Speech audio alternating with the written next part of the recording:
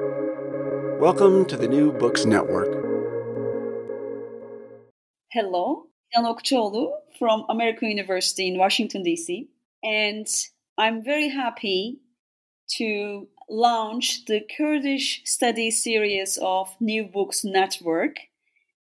Today we have our first guest, Dr. Zeynep Kaya, who is based in London teaching at SOAS, and she's also affiliated with London School of Economics and Cambridge University. She's also editor of Kurdish series affiliated with London School of Economics Middle East Center. Welcome, Zeynep. Hi, Dilan. We are very happy to have you. We are going to talk about your book, which you have recently released from Cambridge University Press. It's called Mapping Kurdistan, Territory, Self-Determination, and Nationalism. So let's start with some general questions, Zeynep. Actually, I was curious about the story behind this book. So can you tell us about your intellectual history and how that history informs your interests in studying Kurds and Kurdistan through the lens of debates on territory, self-determination, and nationalism? Thank you, Dilan. First, thank you for having me on this podcast, and congratulations on the launch of the podcast. So the question of intellectual history, I think, is in my case very much connected to my personal history. So I grew up in Turkey, and I'm from Van, which is at the border of Iran, at the border of Iran, and very close to the border, basically. And we lived there for about 4 years, and then we had to move elsewhere after the military coup. But then we obviously stayed in contact. We always went and visited our family there, and etc. So growing up elsewhere, but being from Eastern Turkey or Kurdistan, I've been always, being asked, where are you from? Oh, so you're from Kurdistan, or are you Kurdish, or you're not Kurdish? So these types of identity issues, especially during that time when I was growing up in the 1980s, were quite prominent. The PKK had just launched its conflict, the war against the Turkish government. So the political environment was very tense, and etc. So I grew up in that environment, and my father was very political. He was, he was always kind of discussing these things with his friends, and there was always some political issue being, having been discussed in the house, books and everything. So, from a young age, I became very much interested in politics. I always wanted to study politics from a young age, and the things that I read and the things that were discussed around me, I guess, informed that kind of desire. So I basically studied then international relations and politics, and then I really enjoyed the research side of things. And I wasn't sure about going into the employment sector, so I wanted to further study. So I did a master's, and then I really enjoyed that process, and I decided to do a PhD. And doing PhD abroad during that time, so this was early 2000s, and it was still a bit of a difficult time to work on the Kurds in Turkey. So I did my PhD in the UK, so and I always wanted to study on the issue of Kurds. So being abroad also gave me the opportunity to pursue that goal. Basically, that's kind of the background in my interest about my interest in Kurdish and Kurds and Kurdish studies. Yeah. And territoriality. Yeah, go ahead. So I think the most intriguing part of your research is your focus on the connection between territory and people. And while you do that, you also make it clear that you want to go beyond state-centric perspectives, because I think that it kind of dominates the field of international relations. And actually, the case in political theory or international law is not so different from international relations, because the questions of territory and territoriality has been significantly neglected. Why do you think this is the case? Hmm. I think, it's kind of my interest in the identity between, people um, and territories. Actually, again, I think I should have to go back to my, when growing up in Turkey, especially, people ask you where you're from, and then they associate it's kind of your identity, your political position, so on and so forth, with where you are from, the location that you're from. So that was, and being from Eastern Turkey, and then not living there. So, when I would say, I'm from this region, they would immediately say, oh, so you're kind of, you're Kurdish, or you're this, or you're that. So there's a lot of categorization, the geographical imagination um, of identities, which, is a very complex process, identity formation, and very much neglects the idea that, people can choose their identity, can shape their political affiliations. They are not bound by where they are born, who they are born to, what type of family they are born to, or ethnic, linguistic, other types of indicators. So I've always been quite uh, puzzled by how much these naturally seen um, indicators of identity are taken so much for granted. And territory is one of them. In Turkey, the idea of nationalism, nationality is very prominent. The Turkish state boundaries is always kind of seen as sacred. It's a very state, very traditional kind of state understanding of state, and then we imagine everyone within those boundaries as belonging to a particular identity.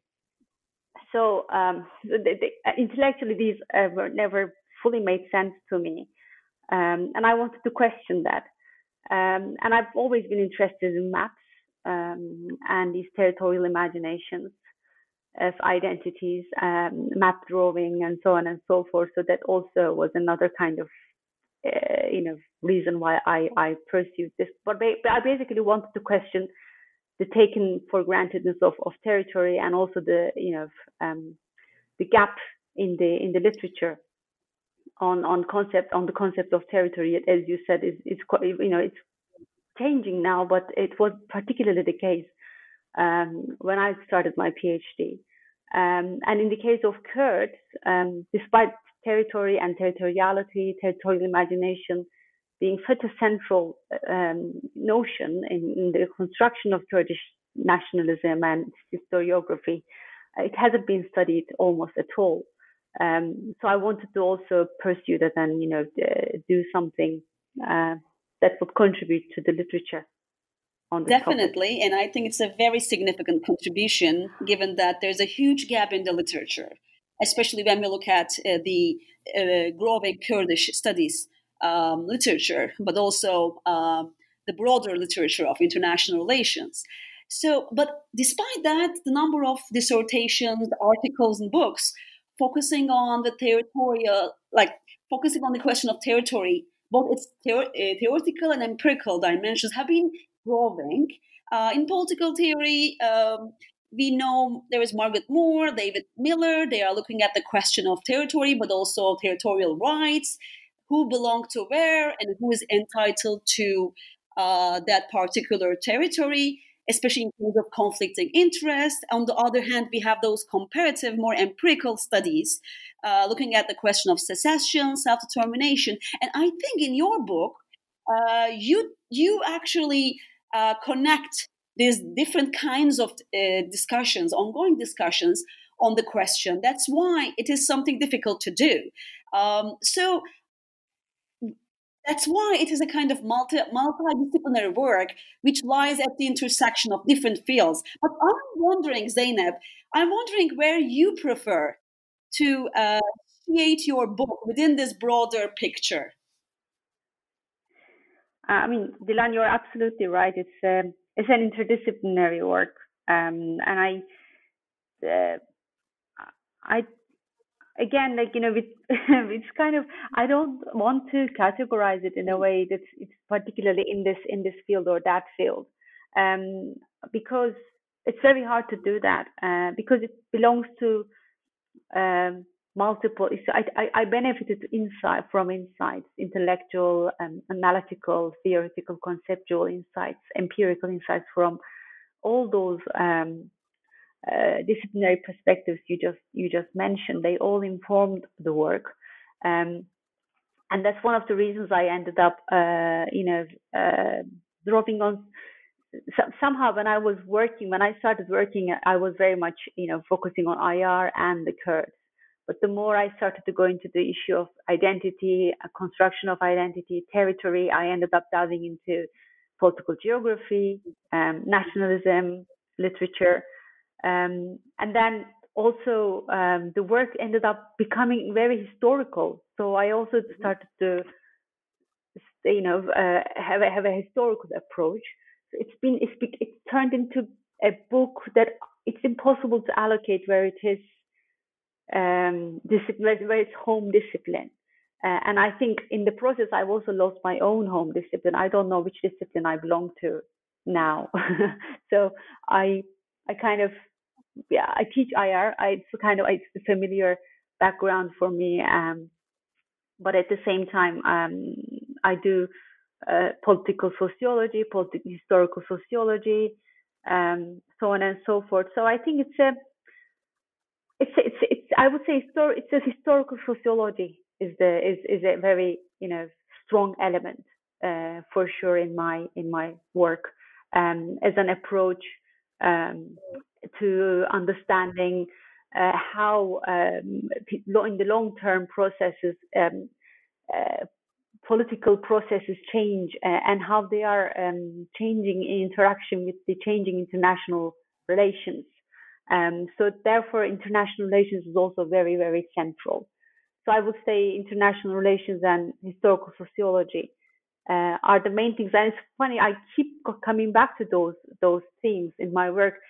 When I did my master's in Turkey, and my master dissertation was international historical sociology of international relations. So that's when I first met with this kind of approach, and I think that really shaped my general understanding of things. So very abstract, very hardcore IR theories don't fully, in my opinion, explain things, as if they lack the flesh, the empirical, information. And historical sociology, I think, gives me an ability to have this, historical, empirical, but long-term kind of generalizable information. So yeah, so that's where I am basically. It has a very general approach, obviously. It's very long-term, so I don't go into detail into too much on the case studies, or in the, history of the Kurdish nationalism, history of the Kurdish politics.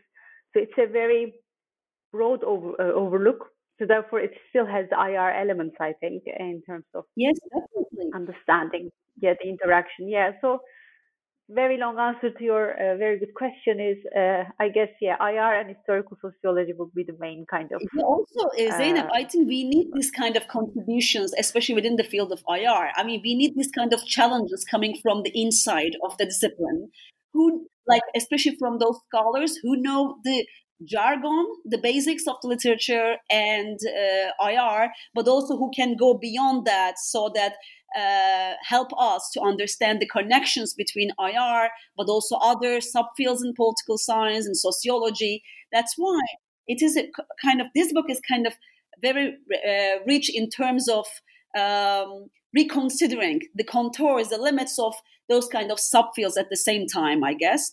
Uh, so if we go back to the previous question, I want to give you a little more time, especially to elaborate further on the main contributions of your work to these literatures, both IR, Kurdish studies, political geography, as you said. Hmm.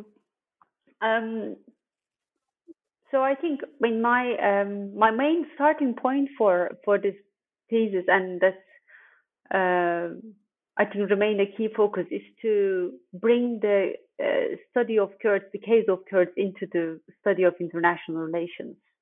As a case, it hasn't been utilized or used in IR, and I think it's a very rich case, and it helps question a lot of concepts in IR, or help us uh, explore the empirical implications of the theories. It's a complex case. It's a non-state case.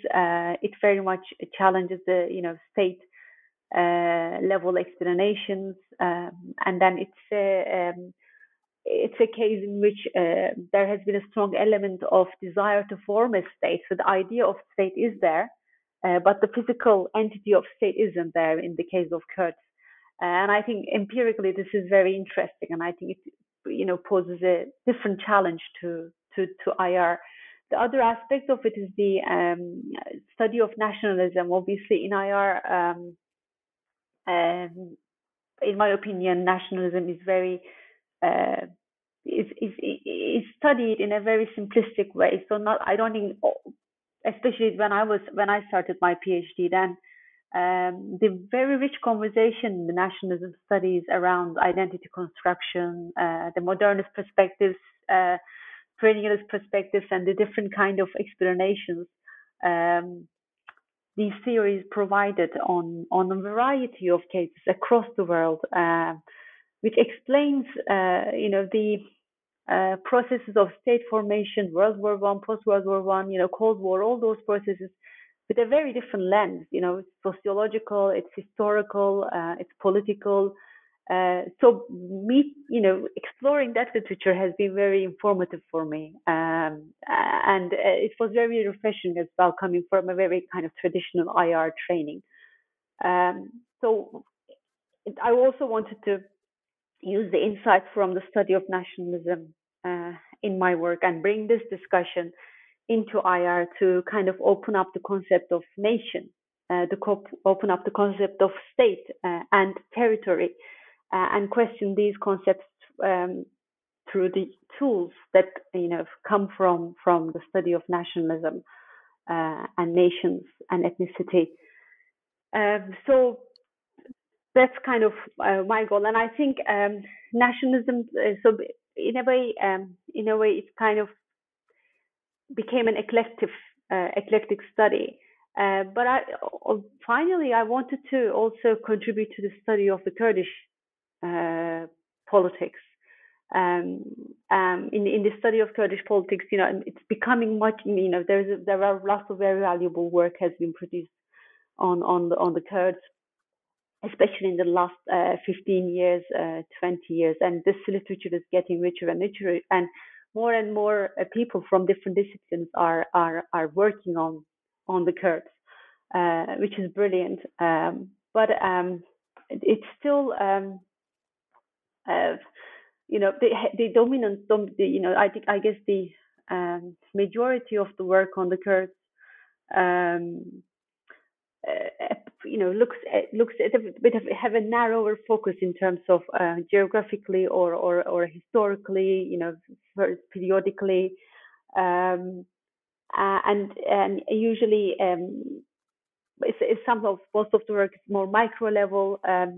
This big picture this big picture, and the long term study of the Kurds is made mainly very classical, traditional, historical account of the Kurds and their activities and their political activities. So I wanted to go a little bit beyond that and look at it, look at this case from a more theoretical perspective, and kind of use this case to create a bit of a more uh, theoretical discussion, which I think, Kurdish case is a lot to offer to these theoretical discussions around identity formation and state formation and so on and so forth. And then I think these debates have a lot to offer to Kurdish studies. And, basically that's what I wanted to do. So I wanted to kind of build bridges in my own way between these different fields, which was difficult because I had to go through so much literature and so many debates. Several times on the way, I lost my way because I didn't know where it was going. It was just too much to bring in because the scope was big. Historically, it was a long-term period. Geographically, a very wide region, but also intellectually, conceptually, theoretically, I was delving into so many different things, and I was worried about the work being superficial and general because of that, because you're just doing too much type of thing. But I also wanted to keep that big picture side of things and very much focus on the idea of territory and how this has been shaped in the Kurdish case in relation to the wider international processes, changes in the notions of legitimacy, state formation, so on and so forth, because usually Kurdish politics is studied without much connection to the international processes. And if it's studied in that context, it's usually in the context of foreign policy or more kind of classical foreign relations kind of perspective rather than more theoretical IR discussions. So that's what I try to do basically. Yes, definitely. And also, you make it very clear that you try to also link Kurdish nationalism to international normative frameworks. That's also another challenge, I think. But you did a very good job in the book, and I'm very happy to have you today. But I would like to also I would like to also go deeper, little more deeper into the theoretical contributions that you make here in this book. And it's obvious that theoretical contribution is not the only one that you make, because you also connect politics on the ground to certain historical processes, and you show us how it evolves over time. But I'm very curious, especially about the argument that you make here, and I want to share this with our audience now. Like, how do you think your argument and theoretical framework in this book reshape our understanding of the relationship between territory, state, Kurds, but also Kurdish nationalism? Mm-hmm. Um, well, I wouldn't want to make the bold claim of reshaping. I think my contribution is a very humble contribution to these discussions. Um, so I wouldn't want to. I think it's just basically I wanted to open a discussion on these issues and question these things more without, I guess, not going into the very much, what is right and what is wrong. Does Kurdistan exist or not? I wanted to go beyond these questions. I'm not saying these questions are invaluable or shouldn't be discussed, anything like that. Nothing like that, of course. But coming from my own kind of background and story of for identity formation, and I think as individuals, we have a lot more autonomy about our identity. So we are not born into it, in my opinion. We don't. We are not determined by where we are born and our blood and blah blah. All those traditional nationalist kind of conceptions of identity. And it mainly comes from maybe from my background because um, being born in Eastern Turkey, I have a very mixed ethnic background, and I grew up not necessarily really thinking about identity that much. So I was, my mom is Circassian. She has Kurdish family, and my dad uh, Turkish, Croatian, and then also some Armenian also in the mix. So it's a bit of everything, and lots of people I think in that part of the world and in anywhere, we our identities are so layered and mixed and multidimensional, and there's also the element of our own individual realizations of ourselves. So therefore, in the case of Kurdish nationalism, I wanted to kind of go beyond these debates around that, and then kind of really try to understand the idea of Kurdishness, the idea of Kurdistan and territory, without necessarily falling into this, are you pro-Kurdish? Are you non-pro-Kurdish? Because our field is very much dominated by these debates as well. Like in any other field, that politically it's a very sore subject for many people, including me. It's an ongoing issue. So intellectually engaging with these issues is always jarring, and is not easy emotionally and otherwise. So I'm aware of these things. It's kind of that was basically trying to understand, what is territory? What is this link between nation and territory, or people and territory? Where does it come from? And then how is it shaped by the international processes? Kind of almost trying to show, in any case, in any territory, whether it's a state territory or not, whether it has a historical background or not, it doesn't matter. No territorial conception, no territorial identity is natural, whether it's a state territory or not. So that's kind of my take on the question. Yes, yes, and also you use the map of Greater Kurdistan as an example to unpack your argument, I think, and show different points, minor points in the argument. And because you also say that political maps have the power to influence our imaginations, and I definitely agree with that. But it's interesting to see that the map of Kurdistan is not only used by Kurds but also scholars. So that's another important point that you make. But towards the end, when I was reading the book, I also saw that you make another statement, which I find thought-provoking. You say intra-group divisions among Kurds can be considered as a strength because Kurdish actors benefit from different circumstances, and also they can take advantage of that. However, I have some reservations with that. I'm really curious about your elaboration. What are the main barriers to Kurdish unity, and how do you think that marginalized groups can take advantage of this unity of the existing situation, current international system, which is still state-centered?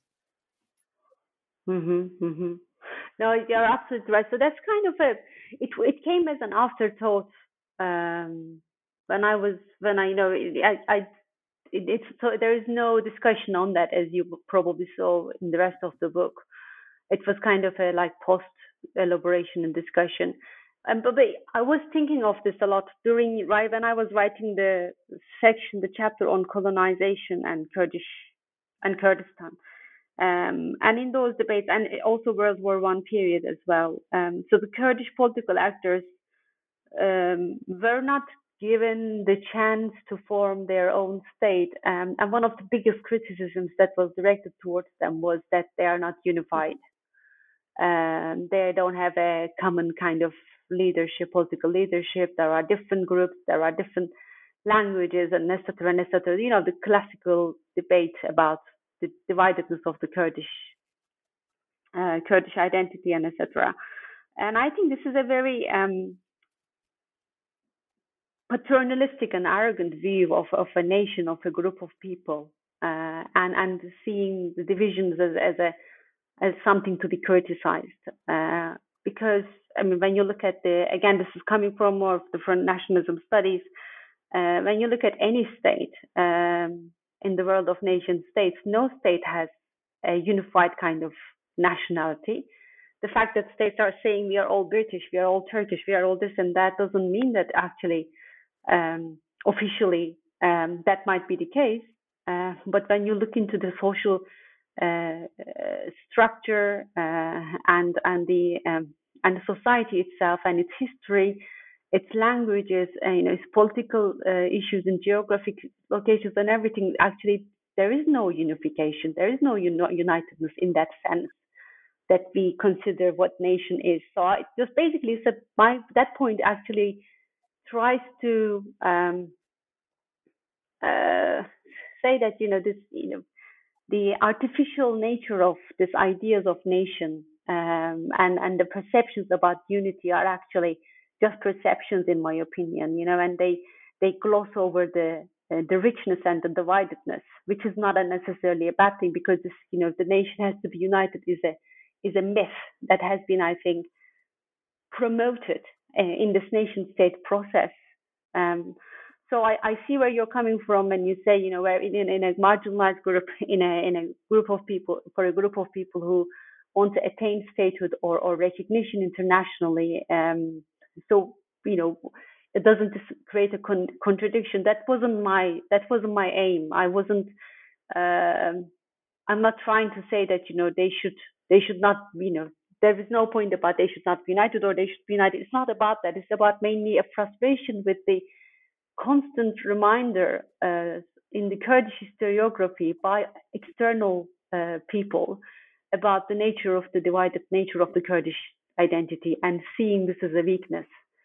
So I wanted to kind of challenge that external view of the Kurds.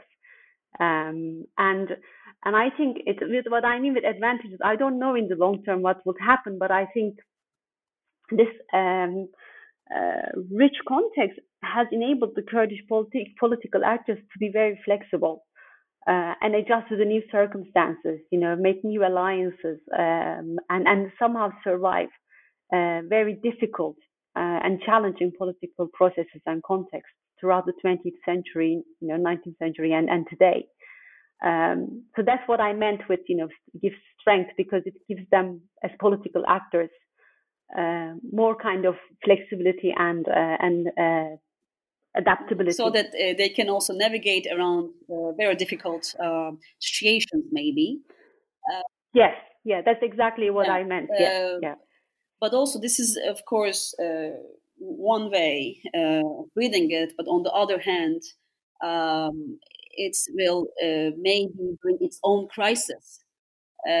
So that's why Kurds are trying to deal with that in full force, even if they also continue to fight each other. This bring us to the next question, and it's about Syrian war. The case of Rojava, you also use that example, and you also offer us many other examples in the book. That's why I find it rich. So you argue that the Syrian war itself increased the competition between Kurdish parties, but also increased cooperation. Can you please tell us how this dual process has been working on the ground? Mm-hmm. So I think in the case of, so like if you talk about, competition and rivalry is a very, as you know very well, it's a common theme in the Kurdish political historiography. And I think the Syrian case pretty much brought up the very different two political agendas that are prominent in the contemporary Kurdish political arena, the KRG model, if you like, and the PKK model, and they have very different political positions, ideologies, understandings of what a political system should look like, etc. and etc. And KRG adopts a more kind of traditional nation-state model, whereas PKK challenges. This is a much more radical kind of model. And I think with the Syrian case,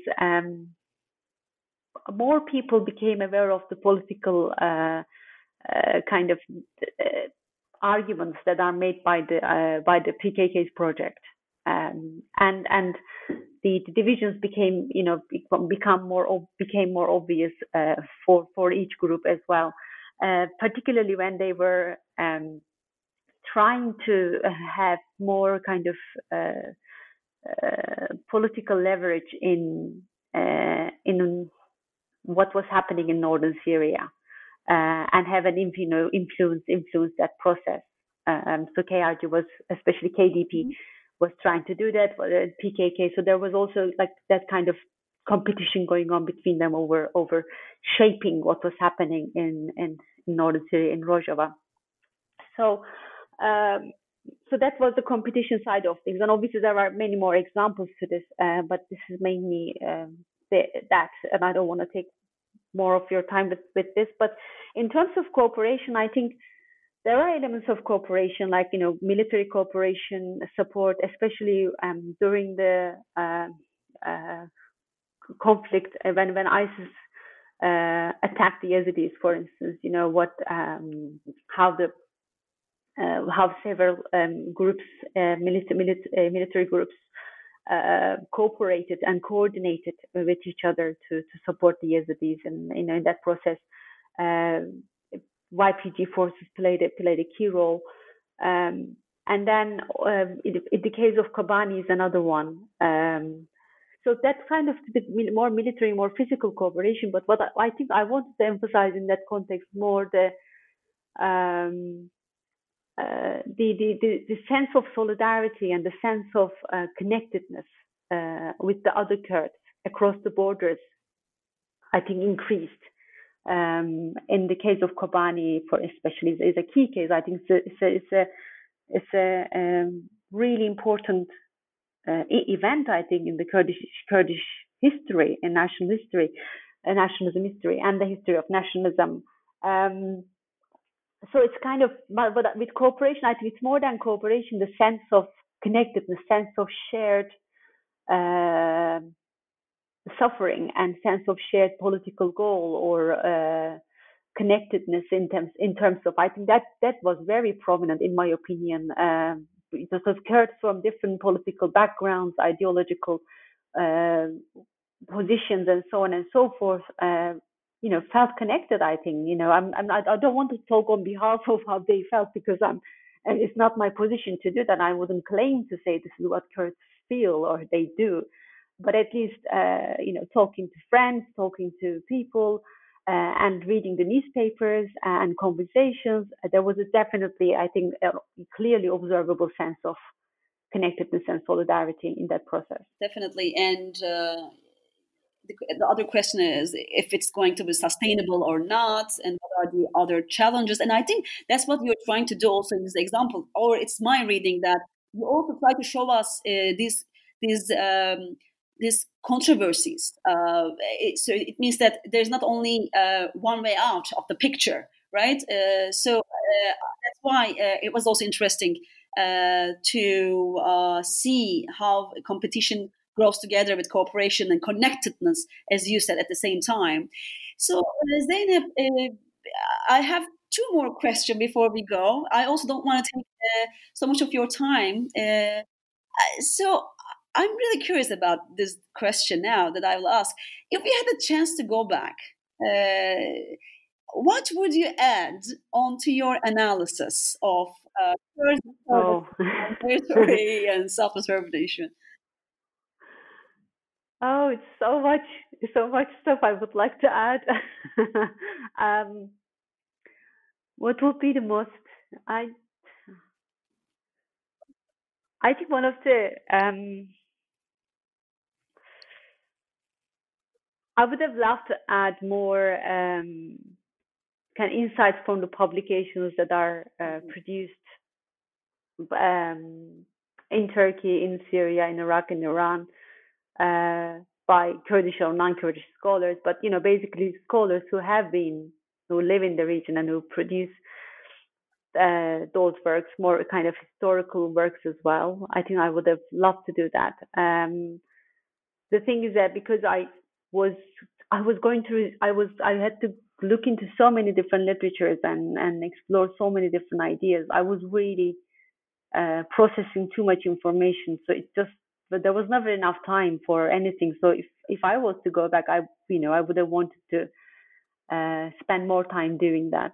And the other thing I would have liked to do was to spend more time in the archives. Um, Especially, I found the colonial period or the early 20th century period really fascinating. And I had learned, in the process I learned how to read Ottoman, the old language with Arabic alphabet. So I wanted to go to the archives and read the resources there. But again, never enough time because like as you know, PhD is just 4 years. And life happens. I had a daughter, a 3 year old girl, and I was also supporting myself financially, teaching and trying to do a PhD. So working like almost full time, doing a PhD, having a child, going through a divorce. So it's just like life just gets in the way of so much stuff that you want to do. So basically, yeah, I would have, if I was to go back, I would have liked to have more time and explore those, especially those two sources more and incorporate them into the analysis. Yes, thank you. Of course, learning Ottoman is not easy task, I think. But here, I think in this book you achieved something more difficult than that. And I don't want to underestimate anyone's contribution here. In this book, you use historical materials to um, to make us understand and to explain some normative questions, which is quite rare in the literature, in the scholarship, actually, because most of the historians, I think, they know history well, they know how to read archives. But when it comes to these kind of ongoing discussions in IR or in other fields of political science, we don't see many people who can do both, right? So that's why I think I strongly recommend everyone to read the book so we can have more exchange on the book and we can also learn more from each other. So the final question, Zeynep, uh, again, this is coming from the personal side of me. I'm really curious whether you have any suggestions or advice for PhD students or other scholars interested in similar topics such as Kurds, Kurdistan, history, international relations, political geography, and so forth.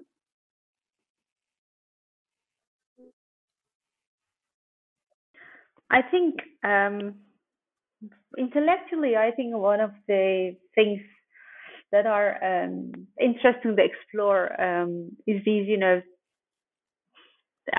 how Kurdish political actors and Kurdish politics on the ground is contributing to the change in the Middle East, in the region, and internationally, challenging or contributing to these ideas around nationalism, territory, politics, democracy, human rights. So there is a lot. Like any case is very rich.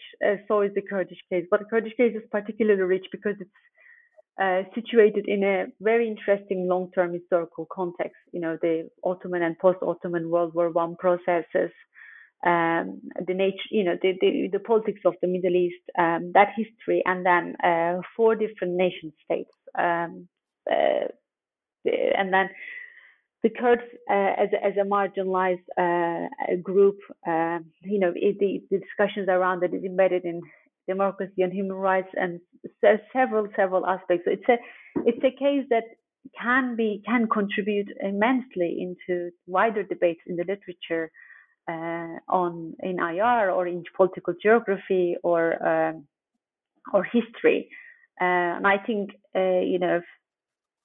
like more kind of theoretical conceptual discussions on building on this empirical case would be fascinating to see. And that was something I was really I really wanted to see when I was reading the books on the Kurds and articles on the Kurds. I wasn't able to find too much what's to say, conceptual, theoretical, things to kind of, dig my teeth into and then explore. And that would be great to do that in the long term. The other thing I would say, it's a lot of, because it's a very sensitive topic. There is a lot of personal, what's that called? That I found personally, I found the whole PhD process sometimes emotionally difficult. There's a lot of like boundaries and divisions and polarizations that happens in any political issue, and these are very, obviously that's kind of what makes discussions very rich and important. But then this sometimes comes with a personal cost, and this and hinders conversation and interaction and dialogue sometimes, in my opinion. And this is the case, I think, in many politically sensitive issues, so as well as in the case of the Kurds. So I would suggest to PhD students in the future to kind of, talk to anyone, whatever their background is, or their intellectual position is, or their ideological political position is, and there's a lot to be discussed in that intellectual dimension as well. And keeping the dialogue open, keeping the conversation open, so that the Kurdish, the literature on the Kurds progresses,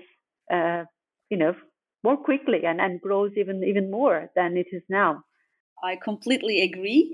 And also, I hope young people, especially emerging scholars and the youth, especially Kurdish youth, will also find this podcast inspiring, Zeynep.